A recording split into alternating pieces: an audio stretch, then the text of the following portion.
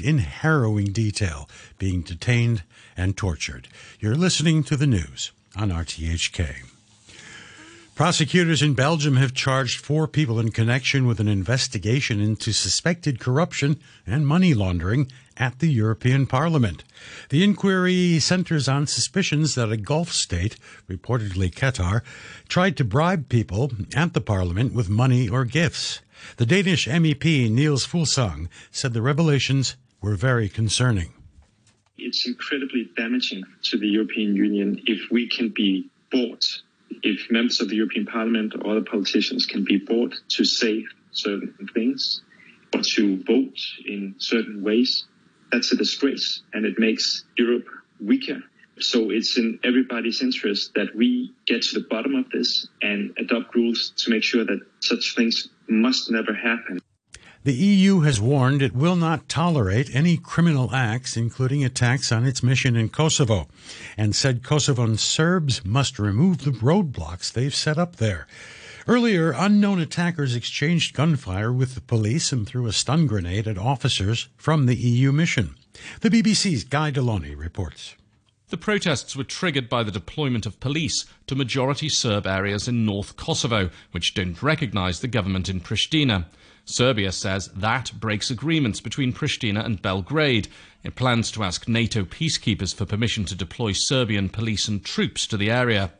Kosovo's Prime Minister Albin Kurti describes the protesters as criminal gangs and says there isn't even the flimsiest pretext for the barricades. The Dutch Deputy Prime Minister says she'll travel to Suriname to discuss controversial plans to apologize for slavery. Government and civil society in the former Dutch colonies have complained that the planned date for the apology later this month was arbitrary. They want it to come on the 1st of July next year, 150 years since the end of slavery in Dutch-controlled territories. The news from RTHK. Thanks, Andrew.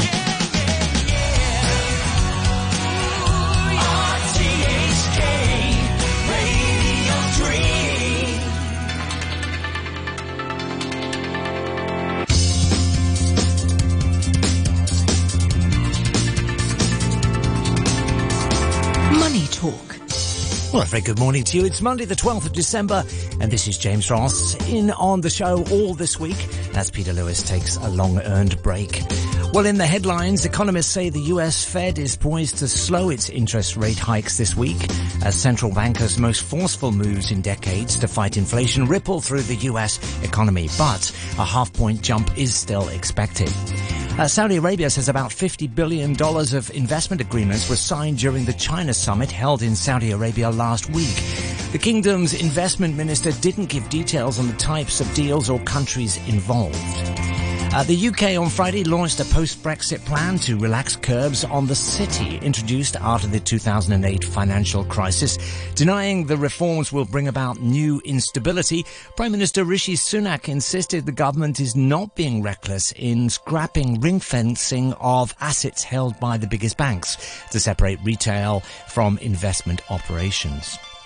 The FT says that investors are pulling record levels of Bitcoin from crypto exchanges as the collapse of FTX stirs fears over the safety of their assets.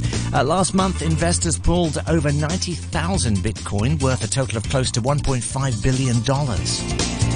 And as we've been hearing, a Belgian judge yesterday charged 4 people in an alleged corruption scandal involving World Cup host Qatar and the European Parliament. Authorities seized €600,000 in cash in what appears to be one of the most significant corruption cases seen in the European Parliament. The allegations come as the World Cup semi-finals and finals are still to be played. And the World Trade Organization has found that tariffs on steel imports imposed by the US under former President Trump violate global trade rules. Mr. Trump had claimed national security concerns when he announced the new border taxes in 2018, sparking a wave of trade fights around the world. The WTO rebuffed that argument, saying the duties did not come, quote, at a time of war or other emergency.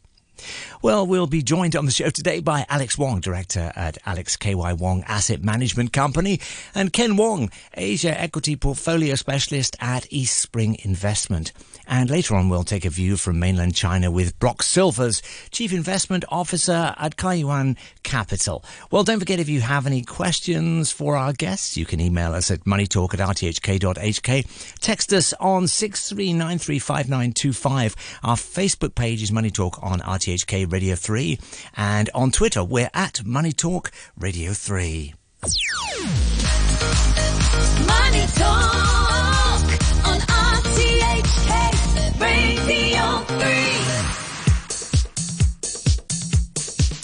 Well, let's have a quick look at the markets, and starting on Wall Street, the S&P 500 closed slightly lower on Friday as the November payrolls report fueled expectations the Fed would maintain its path of interest rate hikes to combat inflation.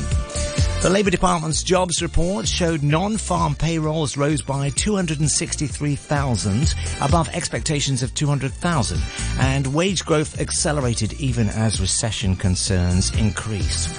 U.S. unemployment rate remains unchanged as expected at 3.7%. The S&P lost 0.7% to 3,934. The Nasdaq down 0.7% to 11,004. The Dow Jones losing 0.9% to 33,476.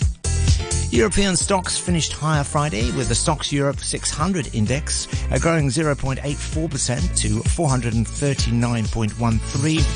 The DAX up 0.75% to 14,370. The French CAC 40 up 0.5% to 6,677. And the FTSE flat at 7,476. A banking company, Credit Suisse, saw the largest increase as shares increased 6.8%. Hong Kong shares closed sharply higher on Friday, building on big gains for the week, boosted by investor optimism about China's reopening from strict COVID control measures. The Hang Seng jumped 2.3% or 450 points to 19,900. The Shanghai Composite climbed 0.3% to 3,206, while the Shenzhen Composite added 0.6% to 2,075. Tokyo's Nikkei 225 closing up 1% at 27,901. Turning to commodities, Brent crude down just a fraction at $77.10 a barrel. Copper down slightly at $387.85 a pound. Spot gold currently up 0.5% at $1,810.70 an ounce. The US 10-year bond currently showing a yield of 3.58%. And in currencies, the euro buying $1.05, the US dollar standing at 136.56 Japanese yen. The pound is buying 9.54 Hong Kong dollars at the moment. The yuan standing at 6.95 against the US dollar. Bitcoin currently at $17,119.30. As we mentioned earlier, investors have been selling Bitcoin after the collapse of FTX, and the price has plunged 64% so far this year.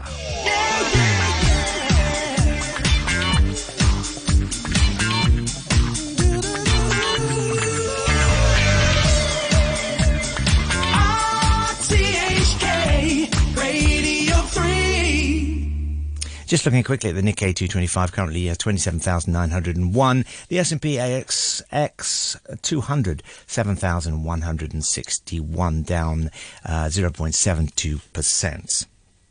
Okay, so let's turn to our guest now, and I'm pleased to welcome, as normal on a Monday, Alex Wong, who is Director at Alex KY Wong Asset Management Company, and Ken Wong, Asia Equity Portfolio Specialist at East Spring Investment. Good morning, guys. Good morning. Nice to have you on the show, and thanks for getting up early on a Monday morning, as you normally do, Alex. Let's just dig straight into those headlines, and perhaps let's start with the expected Fed rate rise which is likely on Wednesday. I think we're looking at probably 0.5%, not perhaps as high as was previously expected. Alex, your thoughts? Yes, I think this is well expected, and I think the Fed will raise by 0.5%. And the market actually will be extremely sensitive to new set of inflation data, because right now I think the market is expecting a recession to happen in the U.S. Next year. And whether we would have a room for slower pace of rate cuts, depending a lot on the pace of inflation. So I think market will be extremely sensitive to the new sets of inflation data. And currently, I think the market probably would still be quite bearish for those companies which are more reliant on the macroeconomy, like oil or megatech. I think they probably would be still underperforming the market. Kim, what do you think? Yeah, the fact is that what's going to be important is about what's going to come out from the Fed minutes, and specifically from the comments which are going to be made by Jerome Powell as well as some of the other Fed governors. Because ultimately, we do feel that inflation will start to creep back down during the first to second quarter of next year. In particular, you do have some of that low base or actually high base effect moving out. But we still do expect for inflation to be roughly around 5 to about 5.5% for 2023 in the U.S. So while there is potentially some room for a slower magnitude of interest rate rises in 2023, it's going to be very important to see, not just only about the inflationary data, but also looking at the employment figures, and then looking at some of the various industrial productions, looking at some of the employment figures to see, where things are. And then ultimately we can see whether or not the Fed will actually start to, reduce some of those magnitude when it comes to borrowing costs in the U.S. I mean, we are only 2 weeks away from the end of the year. It's getting very close, and the holidays in between. Throwing forward, to 2023, and you talked a little bit about that already. But are you feeling optimistic, Ken, about the new year?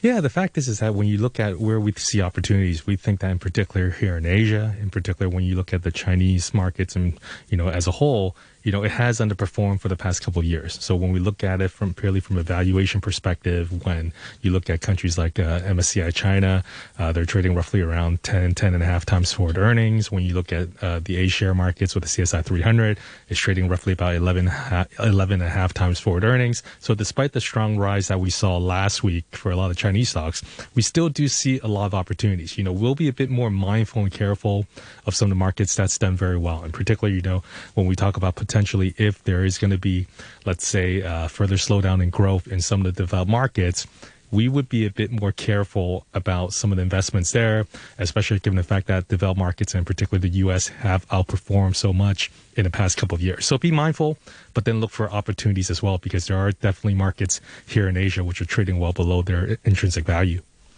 Alex, is that a sentiment that you would agree with looking into the new year?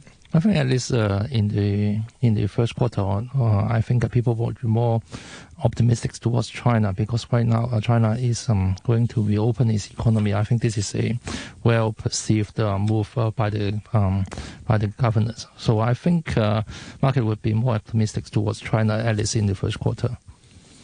Now, some happenings around crypto at the moment. The FT saying that investors are pulling record levels of Bitcoin, and we've seen a collapse of the price of Bitcoin, 64% this year.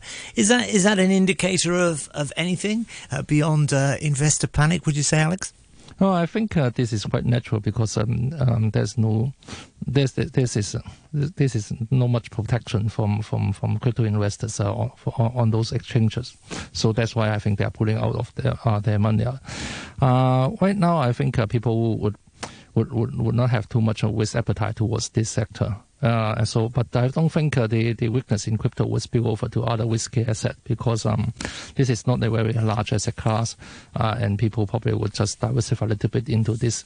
So I think the overall impact will not be that much, but I think crypto probably would be still in the winter for quite some time. There's a few people maybe saying maybe it's time to buy. If you want to buy, I think you would just allocate a few percentage of your portfolio into this, so that would not matter much. Ken, are you into crypto?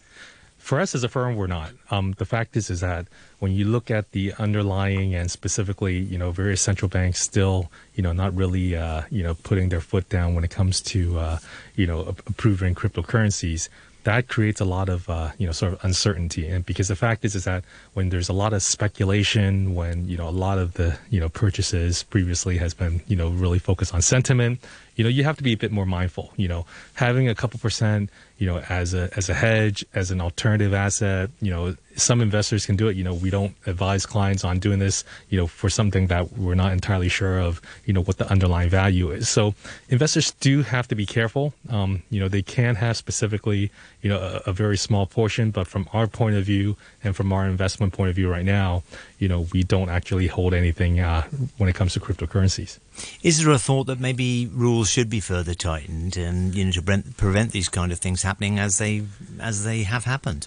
Yeah, I mean, you have the positives and the negatives, right? The good and the bad. The fact is that the good about cryptocurrencies is because of some of the lack of regulation. Some people feel that this is really very much an alternative currency. But the fact is that because you don't have specific regulations, that creates a lot of uncertainty, and people who then will speculate a lot more, and then you have a lot more sentiment related buying, sort of either on the way up or sort of free flow selling on the way down as well. So that's why you have the good and the bad. But ultimately, with more regulatory alignments, specifically with more central banks, let's say giving their stamp of approval, that could boast, sort of overall sentiment for cryptocurrencies. But at the moment, we're kind of stuck in limbo right now, and hence that's why you have these large swings both on the up end as well as on the downside.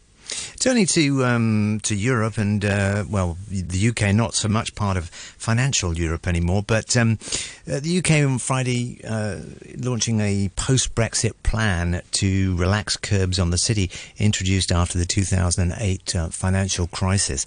And it looks like they're going to scrap the ring fencing of assets held by the biggest bank to separate the retail from investment operations. Alex, what are your thoughts? Do you think this has any impact, I guess, in Europe, but more widely? I think Europe probably would still underperform other markets because the people probably would be still quite concerned about the overall economy over there. Because right now, I think recession fear is the theme in the overseas market, and I think Europe probably would be more risky than other developed markets because of the geopolitical situations there. And I think the UK doesn't matter much because right now, I think after the Brexit, the ties actually are weakening, so that will not help much. Ken, you thoughts on Europe? Yeah, the fact is that when you look at overall European equity markets, with most of the developed markets there outside the U.S., there, the fact is that, where we are seeing opportunities right now is not necessarily within Europe. The fact is that, you're still in a situation where the ECB in particular is still in a very much, raising interest rate cycle. Specifically, when you look at inflationary numbers, they're still, fairly high. So that's why there's still a lot of uncertainty when it comes to the monetary policy side. And then ultimately on the fiscal policy side, because a lot of the countries are running, fairly big fiscal deficits, there's uncertainty as to, how much the various European governments will be able to spend on the fiscal policy side in the next few years. That's going to have some investors, I would say, a bit more concerned about what they're going to do. But ultimately, when it comes to investing, especially, when it comes to developed markets, the very much focus is going to be on earnings growth potential in the next couple of years. And then also, looking at companies and their free cash flows and their growth potential as well. So those are things you have to look for when it comes to opportunities. But when we look at it from a global perspective, we still do see better opportunities here in Asia because, as I mentioned earlier, people are chasing for opportunities for growth, earnings, and better free cash flows. I guess, Alex, the UK is trying to make itself a financial centre even more by taking off the curbs on bankers' bonuses, reducing some of that regulation and so on. Do you think that could be an effective strategy? Well, I think after the Brexit plan, I think many FI actually are trying to diversify their base. So this is a policy which would help, but I think probably a little bit late. Okay, yeah. Now, the World Trade Organization finding that tariffs on steel imports imposed by the US under former President Trump violated global trade rules. Interesting story, this one. Mr. Trump had claimed national security concerns when he announced the new border taxes in 2018, sparking that wave of trade fights. But the WTO saying the duties did not come, quote, at a time of war or other emergency. Could it be that we see some of the rollbacks on some of these tariffs, do you think, guys? Do you think, or is President Biden likely to stick with it, do you think, and dig his heels in? Ken, your thoughts on that? Well, the fact is that, what WTO says, I think a lot of times right now, some of the countries especially will, take that into consideration, but ultimately, each one have their own specific sovereign territories to try to protect. And so in this particular case, we don't expect to see any meaningful rollback from the U.S. They're still going to go through diplomacy when it comes to, having negotiations with various countries. Ultimately, when we look at the whole U.S.-China relationship. So, even though WTO has, kind of come out with this note, the fact is that the U.S. and China are still going to be in negotiations for a lot of different things, for the next couple of years, under the current administration to see whether or not, there can be, some negotiating plots between both countries to, try to stand, and have better deals with each other. Alex, do you feel that we may be lessening the trade war a bit, perhaps? Probably still not too much, I think. U.S.-China relationship was a bit tense, I think, especially towards the higher tech technologies. So I think this will not help much. I think the trade war will still be going on. I think the relationship will still be tense. Great. Well, thanks, guys. Alex Wong, director at Alex K.Y. Wong Asset Management Company, and Ken Wong, Asia Equity Portfolio Specialist at Eastspring Investment. Money Talk on RTHK Radio 3. Okay, well, we'll now dig into our view from China and welcome to the program, as we normally do, Brock Silvers, Chief Investment Officer at Kion Capital. Good morning, Brock. How are you? Good. Good to be back with you again. Absolutely. Thanks for joining us on the show. And we were just talking there about the WTO saying that some of President Trump's tariffs, were perhaps not put in place quite right. What's likely to be the effect on China? Do you think there's a big impact of that WTO quote? I wouldn't expect that there would be. I think that the Sino-U.S. relationship right now is a bit tense, a bit fraught, and I also think that the standing of WTO, at least in the U.S., is not at an all-time high. And if I were the WTO, I'd be very careful about running up against a building political wave in the U.S.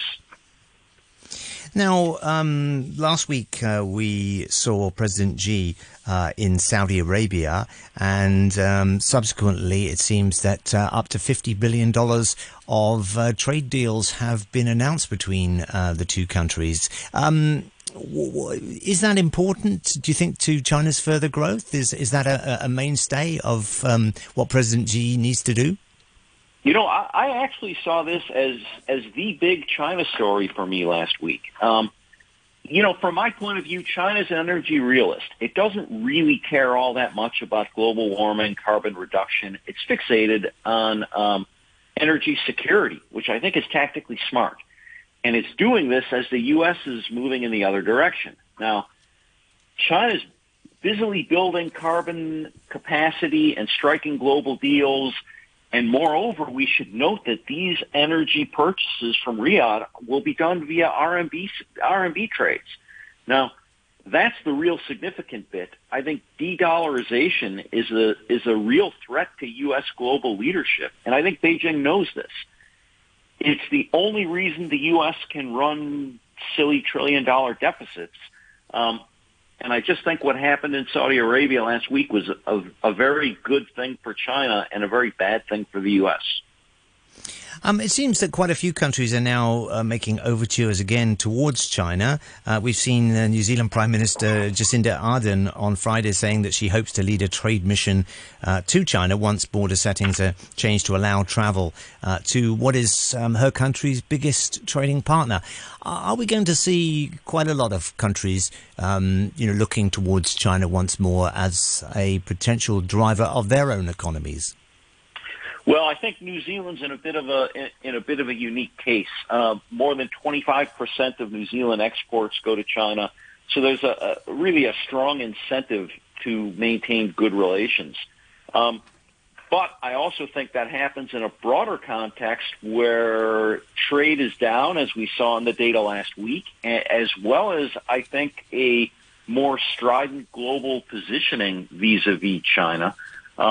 So I'm not sure that New Zealand's move towards better trade relations will really be indicative. But I do think that in 2023, we're likely to see a formal visit from New Zealand to China, which I'm sure will please China.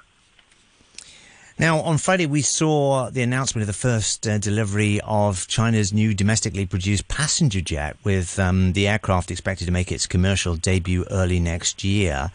Beijing hoping that the C919 commercial jetliner will challenge foreign models like the Boeing 737 MAX and the Airbus A320. I guess this is seen as quite a milestone for China, right?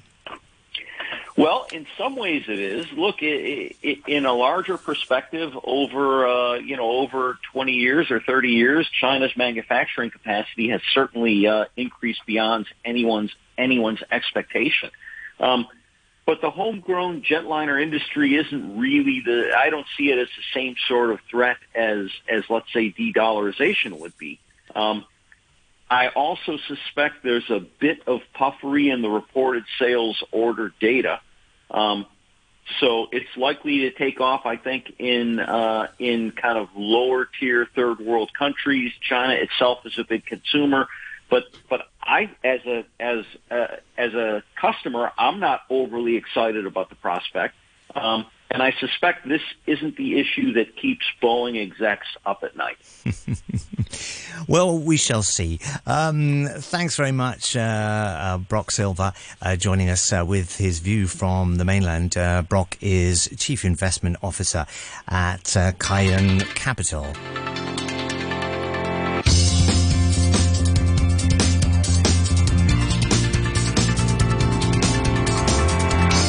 And let's also say thank you to our other guests on Money Talk today. Alex Wong, a director at Alex K.Y. Wong Asset Management Company, and Ken Wong, Asia Equity Portfolio Specialist at Eastspring Investment.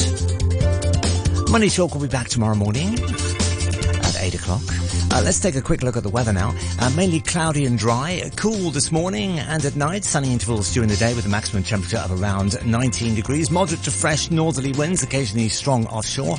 The outlook rather cool and cloudy with a few rain patches midweek this week. Temperatures falling further during the weekend. Currently it's 15 Celsius, 64% relative humidity. Mike Rouse and Jim Gould will be here with Back Chat in just a few moments from now. It's now 8:30. And with the news headlines, here's Andrew. From the Hong Kong Anti-Cancer Society has urged the government not to allow an increase in COVID cases disrupt support for cancer patients. Dr. Rico Liu was commenting after the society found 60% of 250 caregivers it surveyed were depressed and showed increased anxiety levels amid the pandemic. Hong Kong reported nearly 15,000 new COVID cases yesterday, a level not seen since the fifth wave in March. At the peak of infections previously, public hospitals scaled back services for non-emergency patients. Dr. Liu cautioned against this. I think the government can do more at the point of ensuring the community support and community resources stay open even in the future during whatever pandemic that might happen again. Because during this pandemic, there are facilities that's closed, that's changed in the opening times, that reduces the community support to the carers. So I think the government can make sure in the future to keep those facilities, keep those resources open for the carers. One of China's top health experts has warned of a surge in COVID cases in the wake of the government's decision to roll back some strict coronavirus measures. Zhong Nanshan called for a scale up in vaccination efforts ahead of an expected increase in domestic travel during the Spring Festival in late January. Vicky Wong reports.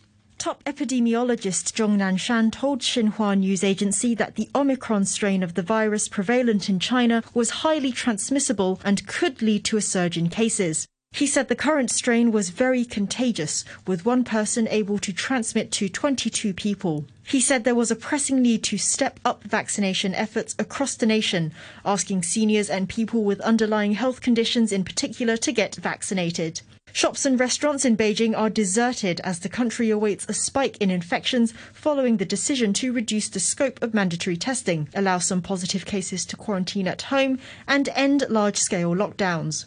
Health officials in Hong Kong and across the border have cautioned people against stockpiling COVID medication.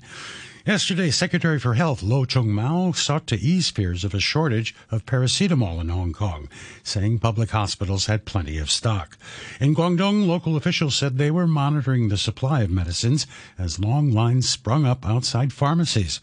This Guangdong pharmacist reassured customers over supplies. There have been times when we've run out of stock because demand has significantly increased, but we have made some adjustments. So if we run out of certain items, they will be restocked the next morning. The U.S. has taken custody of the Libyan man suspected of making the bomb that destroyed an American plane over the Scottish town of Lockerbie in 1988. It gave no information on how Abu Ajayla Massoud was arrested. Stephanie Bernstein, whose husband died in the attack, welcomed the news that one of those suspected of killing 270 people could face justice in the U.S. I thought I was dreaming. I did not think it was real because of the chaotic situation in Libya, because the U.S. has no extradition treaty with Libya, because there are a number of militias who are controlling various aspects of life in Libya. I would say that most of us were quite pessimistic that this man would be brought to the U.S. to stand trial. NASA's uncrewed Orion capsule has splashed down in the Pacific, ending its 3-week test mission around the moon. The space agency aims to return astronauts there and will focus on how Orion's heat shield coped after sustaining high temperatures on re-entry. Jim Free is from NASA. I think we've learned that our vehicle and launch vehicle have performed incredibly well. The tests that we had planned to do on it exceeded